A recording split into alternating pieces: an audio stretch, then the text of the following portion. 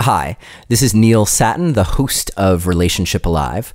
I just wanted to take a quick moment to say that if you find this podcast helpful, please consider making a donation to help support the podcast. You can do that by visiting neilsattin.com/support or texting the word support to the number 33444 and following the instructions. And you can choose any level that feels right to you. Thank you so much in advance for your help in ensuring that this podcast can continue. I also wanted to mention that if you haven't picked it up yet already, you can grab my free top 3 relationship communication secrets. These are communication tips that you can incorporate easily into how you communicate with your partner, and they're based specifically on things that will help you grow closer and more connected to your partner, even if you're communicating about something challenging. You can get that by visiting neilsattin.com/relate or texting the word relate to the number 33444 and following the instructions. All right, on with the show. Hello and welcome to another episode of Relationship Alive. This is your host, Neil Sattin. It's one of the most ironic things I think about relationship. We meet someone and fall madly in love, and then over time, things that we loved about them maybe start to bother us or worse. Or it's possible that we start to notice those things about ourselves that bother us, or particularly that bother our partner. And then we get in this quest to change. And I know that's why you might be listening to this podcast. It's this question of how do we evolve our relationship? How do I change? How do I change my partner, if that's even possible? And how do we grow together so that we stand the best chance at thriving and staying in love and staying passionate and solving our problems together and growing to something new that we wouldn't have even been able to experience without each other. That's my goal for you, and that is what we are going to dive into in this episode. Today's guest is Dr. Jeffrey Zeig. He is the founder and director of the Milton Erickson Foundation and has edited, co-authored, or authored himself more than 20 books on psychotherapy. He's the architect of the Evolution of Psychotherapy conferences, the Brief Therapy conferences, the Couples conferences, and the International Congresses on Ericksonian Approaches to Hypnosis and Psychotherapy. All of that is to say that Jeff Zeig has an expertise in a vast array of how we tackle this question of change, this adventure of how we evolve and grow. And he is tapped into exactly where we're at in terms of what we know right now about what's possible. Because particularly, not only through his own work as a therapist, but through his conferences, he is bringing the best minds and hearts in the world together to talk about this very question. So we're going to hopefully glean some of Jeff Zeig's wisdom today. And as always, we will have a detailed show guide for you. You can get it by visiting neilsattin.com/Zeig, and that's spelled ZEIG.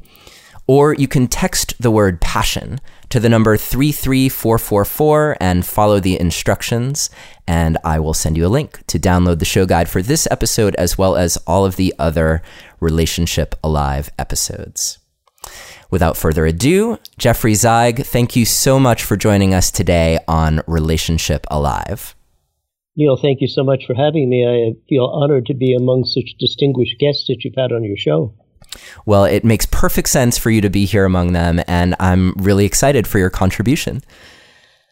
So shall we start with the question that you were posing? Let's start right there, yeah. When we look, for example, at the work of Helen Fisher, one of our most esteemed scientists and anthropologist who studies love, we know that love as a biological phenomena has different components, and that those components have a different neurobiology, a different neurochemistry. So there would be a stage of attraction, a stage of attachment, and a stage of bonding. And attraction would be like what gets us looking, and we see somebody with symmetrical features and our eyes turn. And then there's a stage of attachment where maybe that lasts 5 years, perhaps, and you can't stop thinking about the other person. It's a stage of luminance. You're sorting for similarities. Parcheesi, you like Parcheesi? I love Parcheesi. Isn't that amazing? And then eventually that stage, which is characterized by high sexual activity, and you can't get enough of the other person, and then that stage moves into bonding. This is my mate. And the neurochemicals that are secreted drive down desire.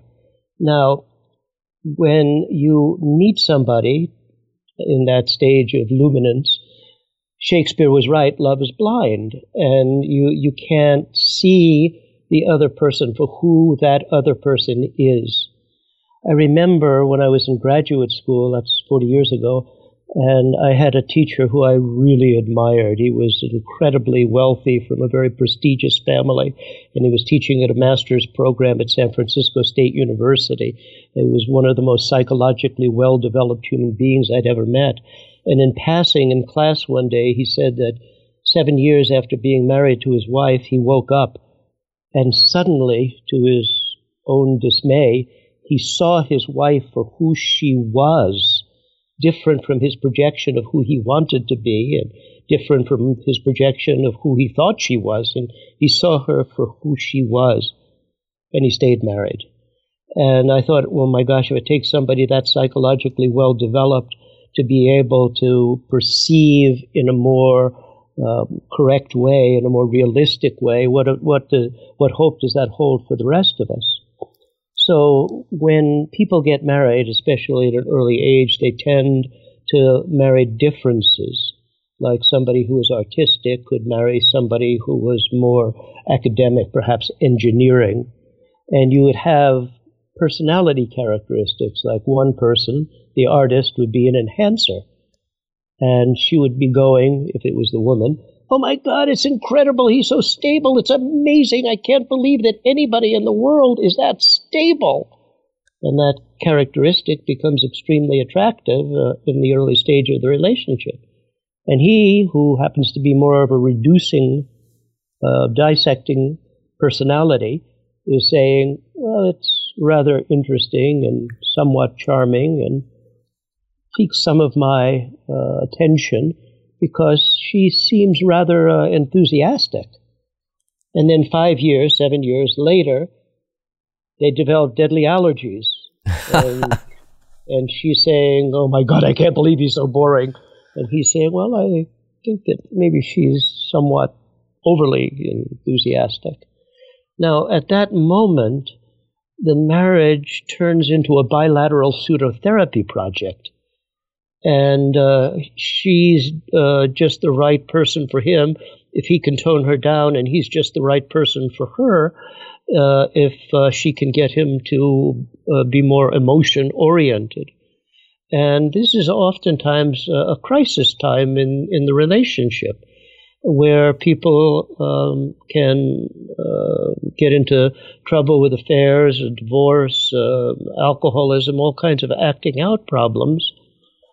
And it's a moment where, when, in my clinical experience, I'm not talking about research, when if the couple is capable about working out those differences, then it's much easier to move into that stage of bonding. This is my mate. This is the person who I want to be with for the rest of my life. But oftentimes, relationships are like religious enclaves, ecumenical enclaves, where one person is trying to convert the other person into their religion. And that religion could be being more emotional, or being more artistic, or being more organized, whatever it is. So it's very easy to look over at the other side of the fence and weed somebody else's garden. But when, to tell you the truth, the artificial turf looks the same on either side of the fence, and there's always going to be weeds in the garden.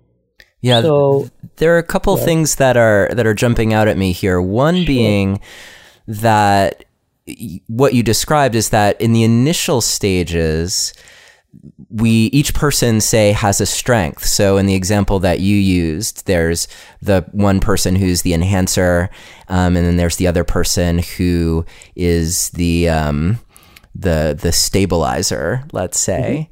Mm-hmm. Yes. And they bring those strengths to each other. Yes. And then they develop that allergy. And I think that allergies actually work that way, where repeated exposures to an allergen can actually ultimately evoke the allergic response. What I'm wondering on the one hand is, what is it that keeps those abilities, the strengths that each person has, from continuing to be strengths? That the enhancer might say, oh my God, this person is so boring that I'm with because they're so stable. Like, what is it that makes that shift to boring from their natural strong place as enhancers? And I feel like that brings us to the question of can someone find their way back to their strength and to appreciating their partner's strength in a way that reconnects them to the bonding energy that they would experience with each other?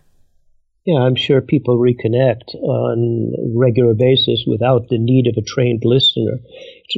But sometimes it's better to have a therapist who as an outside person, can see the dynamics of the system and help people to equilibrate, help people to accept, this is what exists and this is what I married, and to make the marriage into this bilateral pseudotherapy project where each person is trying to change the other, well, that doesn't work. So one of the things, if I'm seeing a new couple, I might ask them the John F. Kennedy question as applied to marriage, which is ask not what your partner can do for you, ask what you can do for your marriage. How can you step up? What are the areas in which you can improve, rather than targeting the other person and saying this relationship will be fine if he or she just does X? Well, that shooting fish in a barrel, it's always easier to find the weeds in somebody else's garden.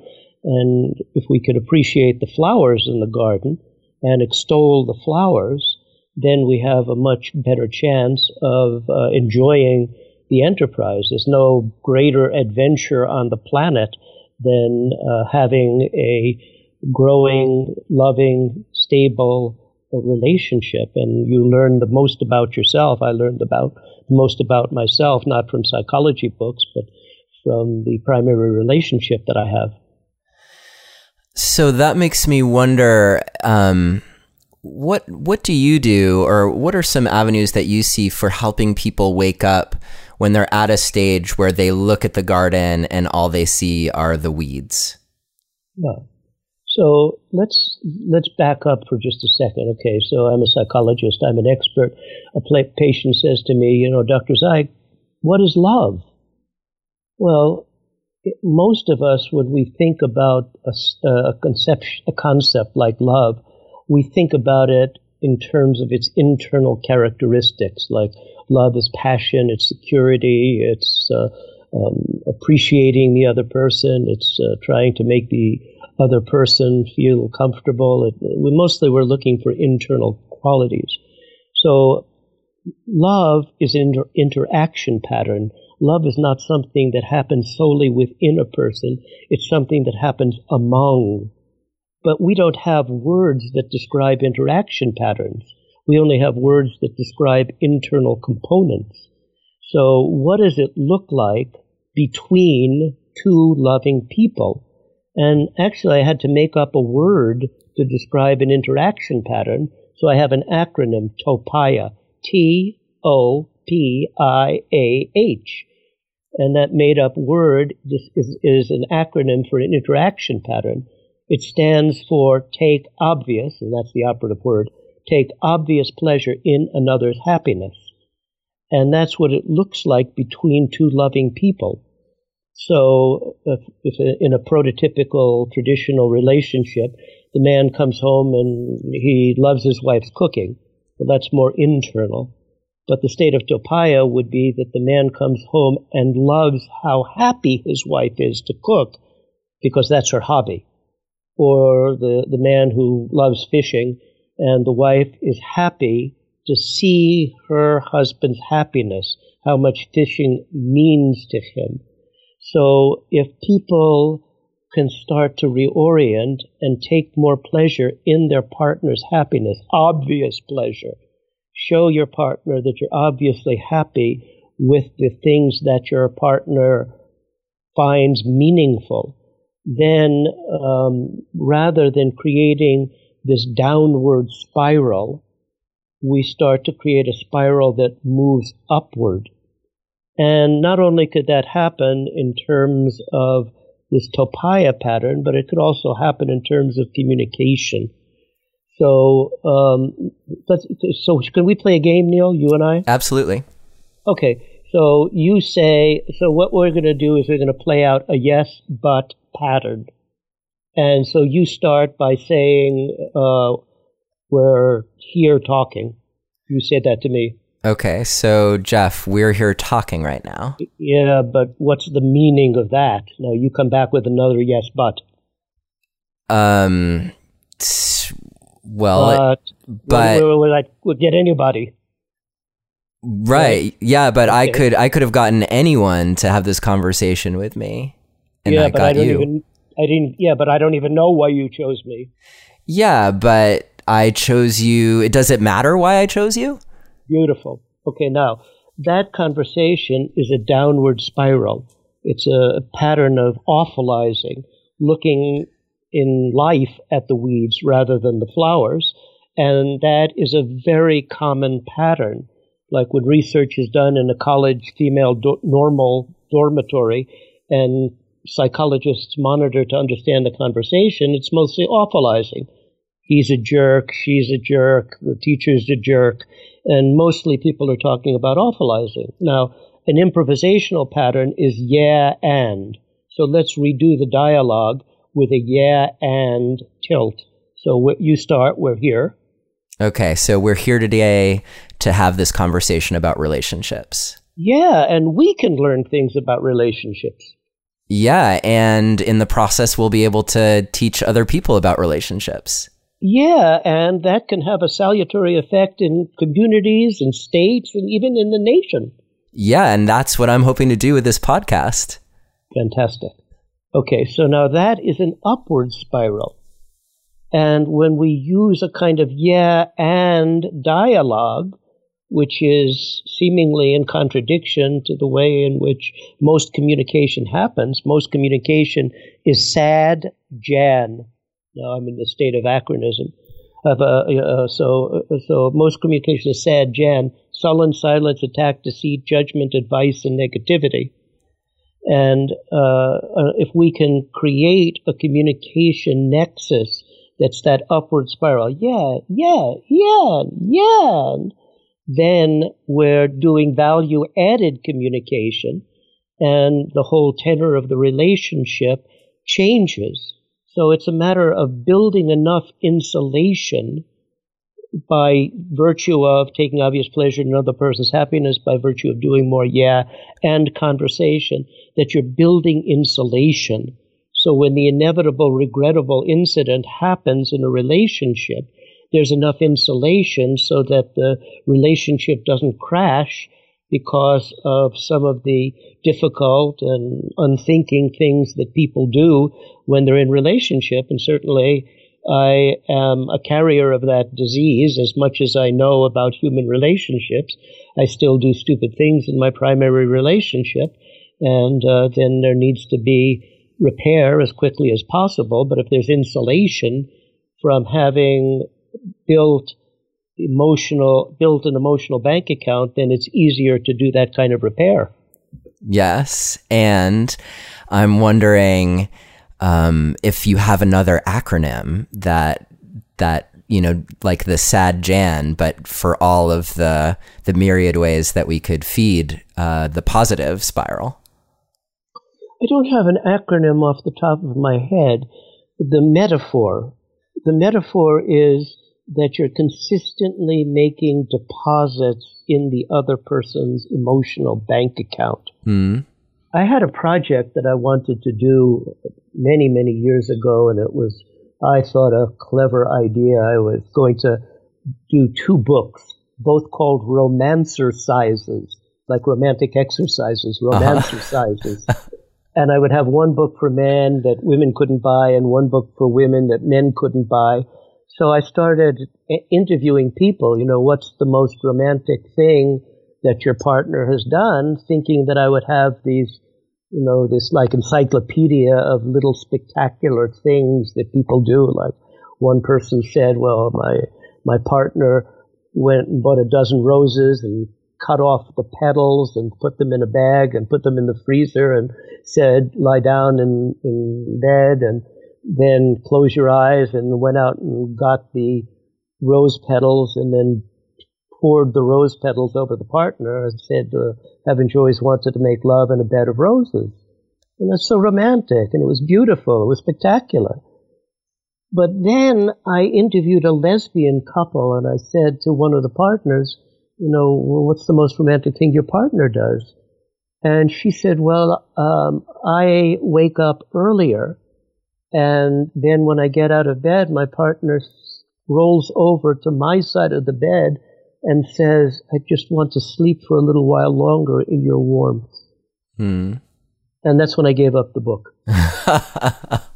Because it was not the spectacular thing that was really the deposit in the emotional bank account.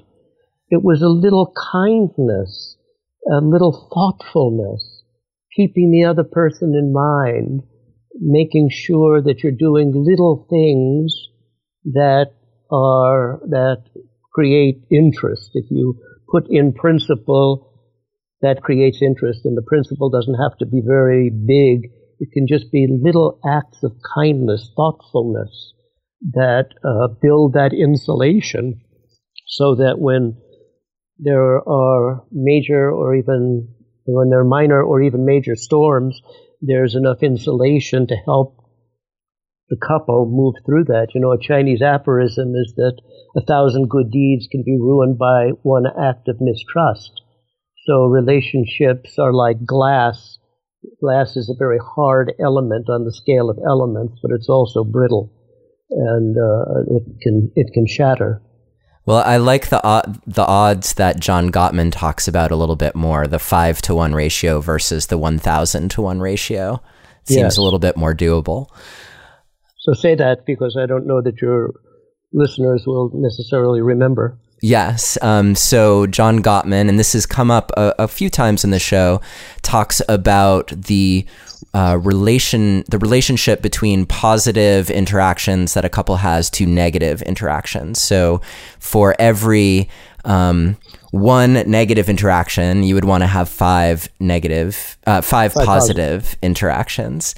And this is, I think it gets at what you're talking about, that the weight of a negative interaction, it can be so massive. I guess that's density, not weight, but it can be so massive that you need a lot of positive energy. And that's probably has to do, I would guess, with the negative bias of our brains, and just, you tune in so quickly to danger and threat, and it kicks in that whole, your whole polyvagal stress response. Yeah, the brain is basically a mismatch detector. The brain is designed to notice what's wrong in any given situation. It's not designed so well to notice what's right, and that probably speaks to our caveman heritage. If you ate a good berry, that was something good, and you could keep track of it. But if you ate a bad berry, you'd really need to keep track of that. So our brains tend to notice and discriminate mismatches. Like if there's a stable field, you notice what's moving, and if there's tall people, you notice a short person. That's the way that your brain is designed. It's designed to mismatch.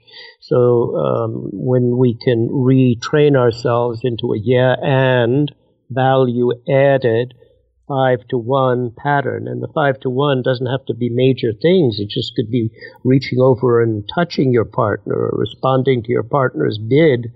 Wasn't it nice that we went out to dinner? Oh, yeah, I really love that dinner. And so when your partner is bidding for attention, you're responding with a smile, a touch, a memory.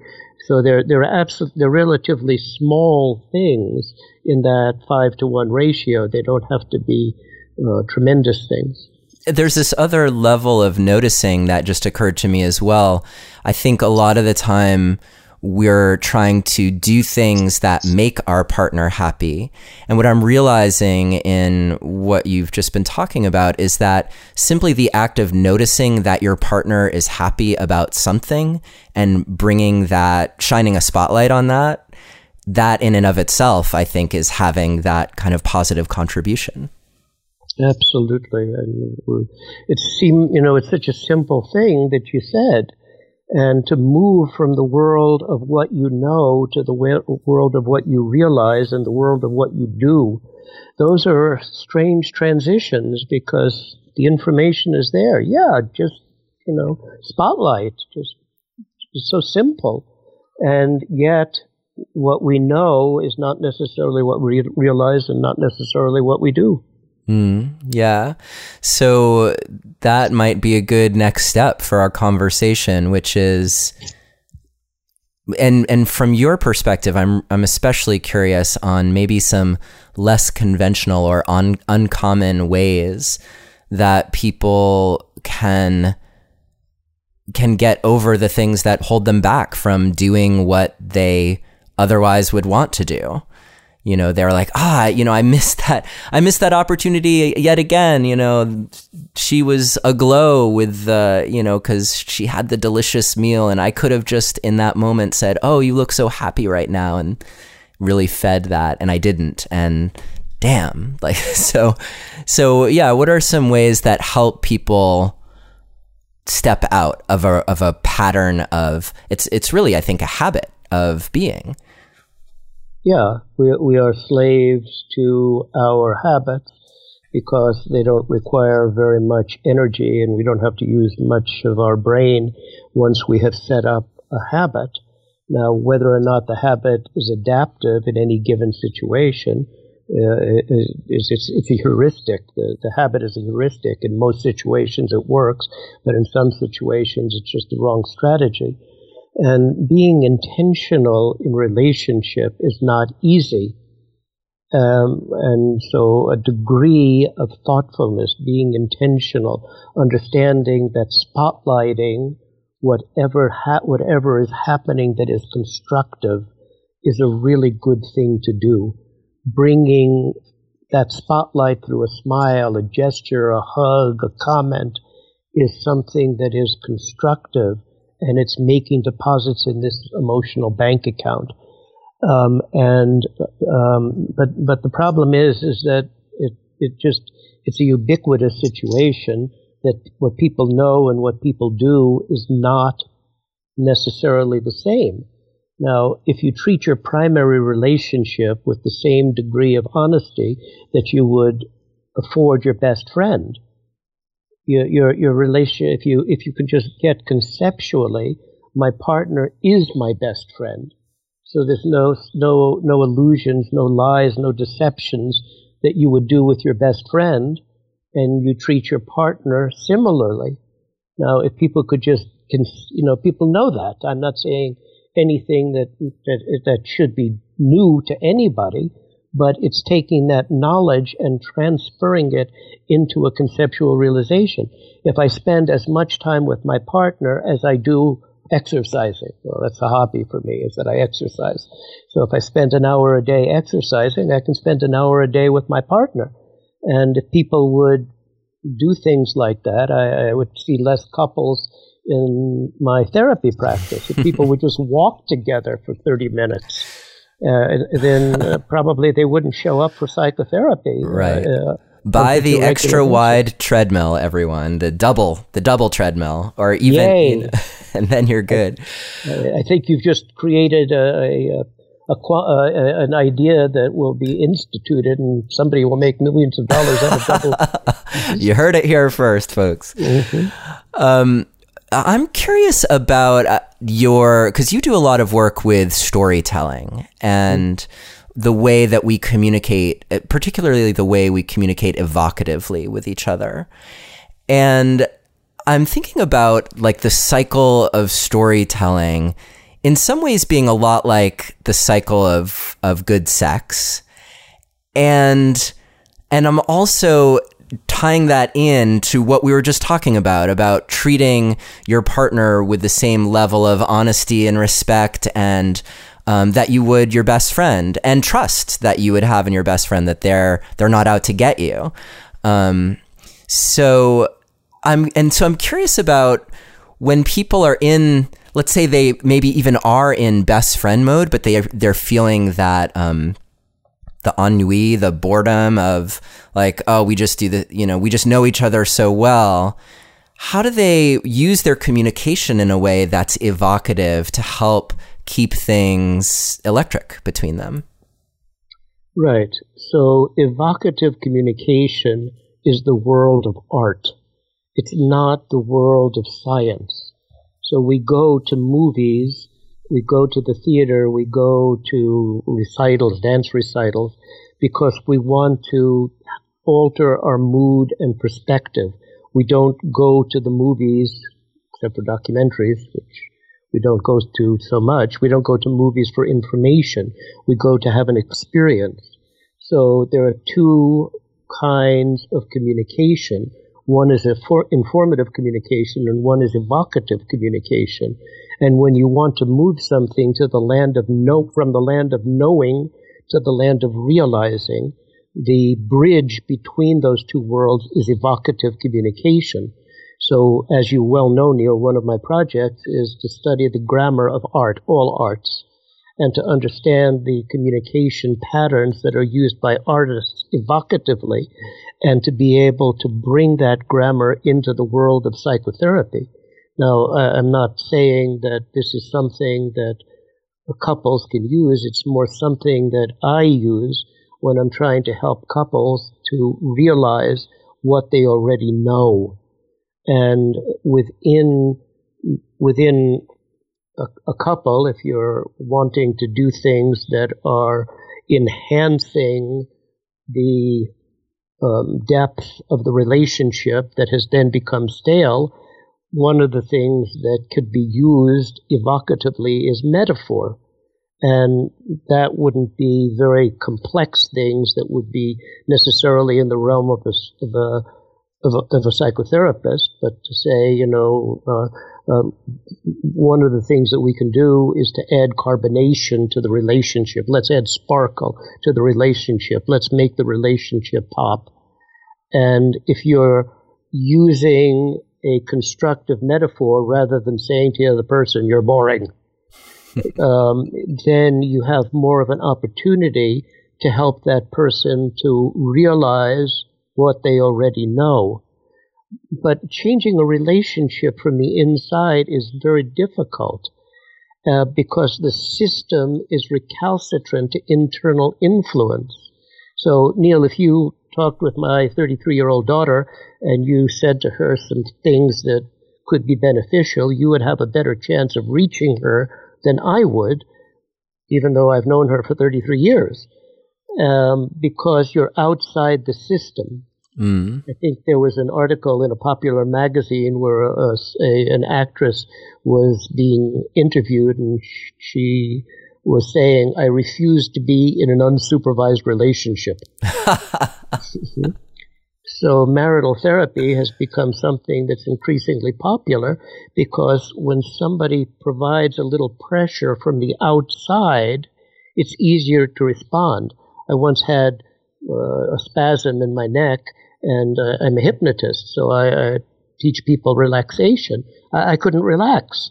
But when the physical therapist put a little pressure, the outside pressure allowed me to relax that area that has been in a spasm. So sometimes it's just a little bit better to get somebody who is helping from the outside to move the understanding into a conceptual realization. And that's when I use storytelling, and that's when I use jokes, and that's when I use hypnosis, and that's when I use all of the other evocative forms of communication that I learned by studying poets and movie directors and composers. Yeah, one of my partner Chloe and my favorite books is this really thick book of jokes of that Osho told during his talks. So it's just a compilation of jokes. But not only does it help us break our patterns and get unstuck, but often because the jokes themselves confront material in our lives, it gives us a new entree into talking about things that are important to us. I was talking with a patient who was into a stale position, and I was reminded of one of the stand-up routines that Woody Allen had done before he was film director. And he's down south, and it's Halloween, and he puts on a sheet, and he goes out to go to a party, and there's two guys in a car, and they're both wearing sheets, so he gets in thinking they're going to a party. And suddenly he realizes he's with these Klansmen, and he's going U-Haul and grits and U-Haul, and he's trying to pass. And they say, well, we're going to pick up the dragon. And he thinks, okay, there's somebody who's going to the party dressed as a dragon. And then they're out in the field, and everybody's giving money, and he says, I pledge $50. So, of course, that gives away that he's Jewish. So they put a rope around his neck, and they're stringing him up. And suddenly he's back in Kansas in his childhood, and he's frying up a mess of catfish, and he's going down to the store to buy a piece of gingham for Emmy Lou. And suddenly he realizes he's about to die, and the wrong life is passing before his eyes. Now, if you want to get across a concept, are you living your life?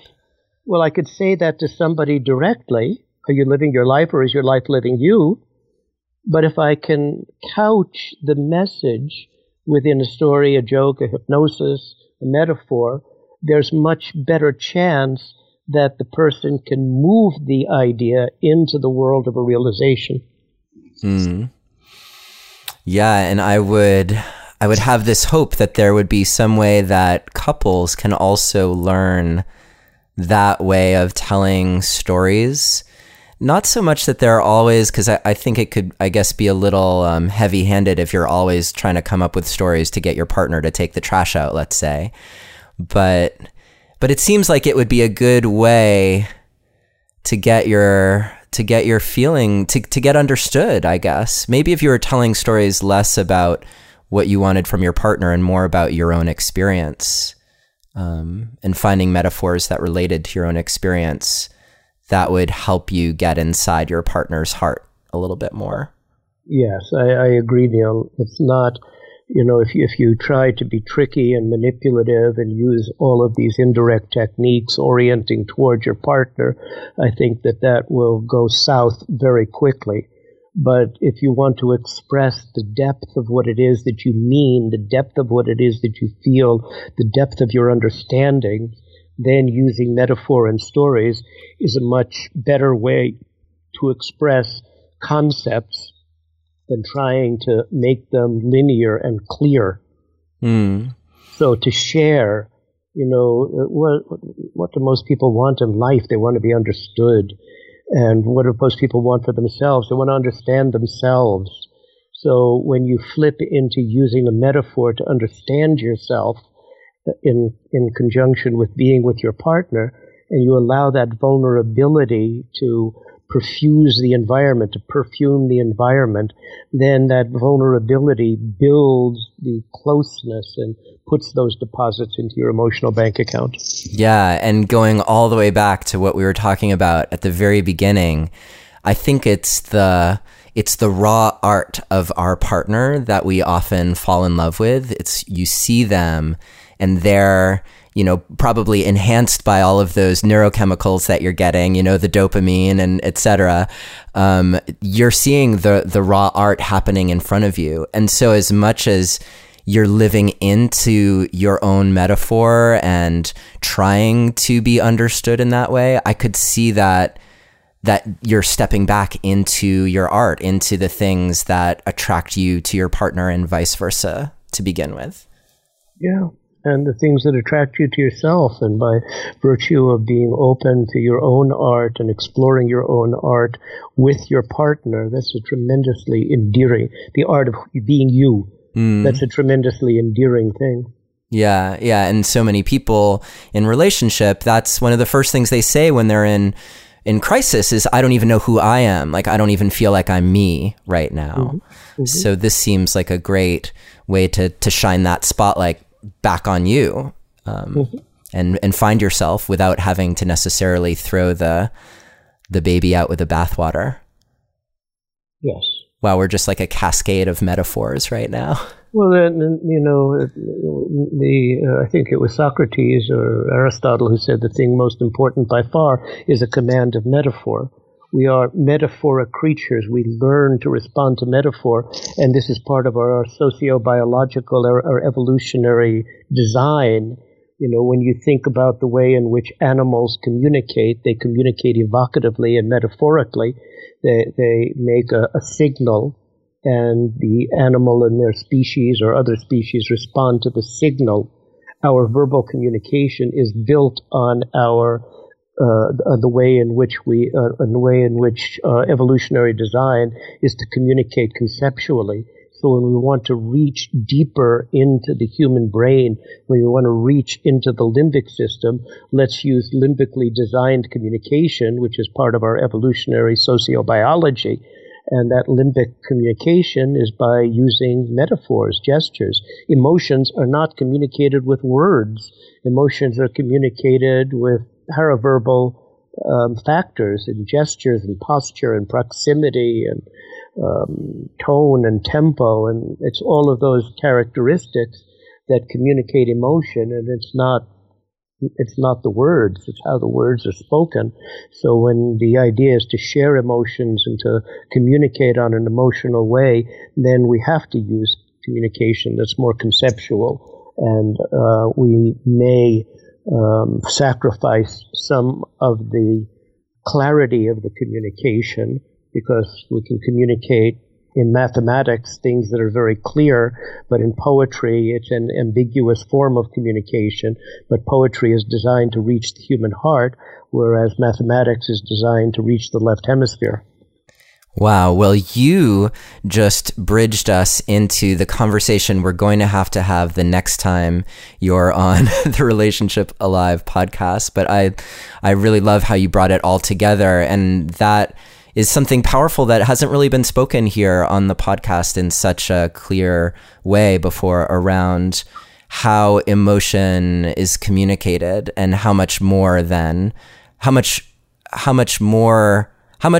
is more important than the words that you choose, the way that you signal how you feel to your partner.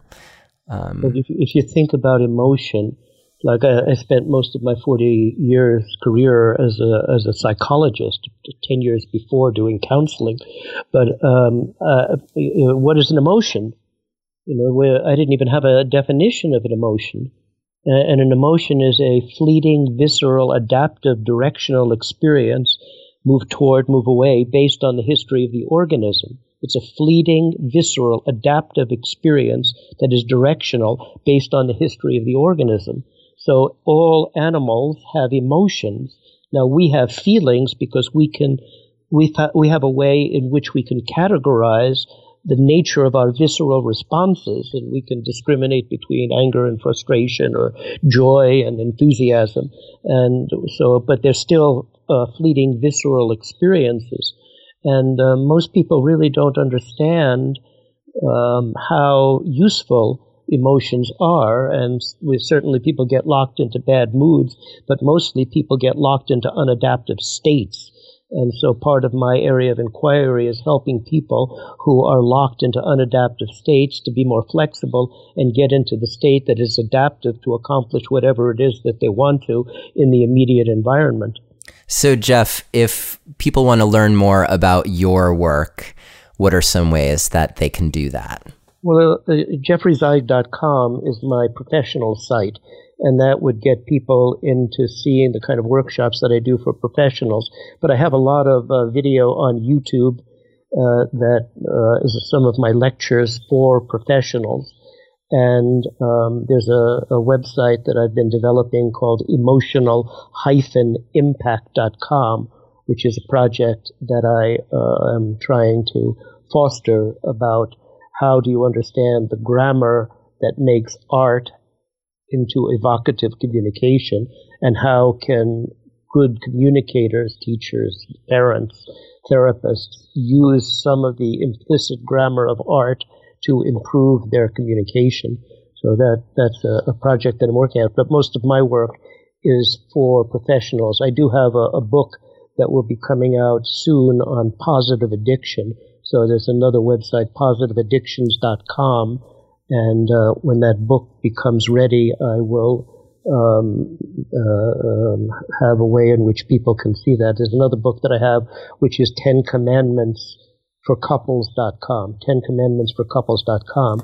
But for the professionals, what I do is, if you could find at evolutionofpsychotherapy.com, which is a conference that I've organized this December that can attract as many as 8,000 psychotherapists from 50 different countries, evolutionofpsychotherapy.com.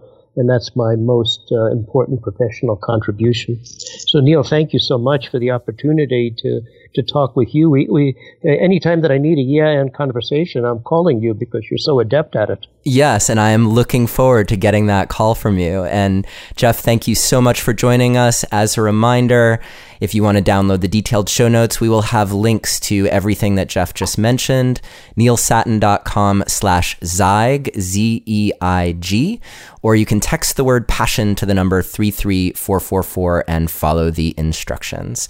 Jeff Zeig, thank you so much for joining us today. Super. Thank you. Thank you for listening to another episode of Relationship Alive. If you like what you've heard and want to make it easier for other people to find out about us, please take a moment to subscribe to our podcast and to rate and review us on iTunes. If you have questions or comments or want to continue the conversation, you can always join our Relationship Alive community Facebook group. And for more information about today's episode, visit us online at neilsattin.com/podcast. Or you can always text the word passion, PASSION, to the number 33444 for more information. Finally, do you have a burning question that you're hoping we can have answered here on Relationship Alive, either for a future or past guest? Let me know and I'll see what I can do. Take care and see you next time.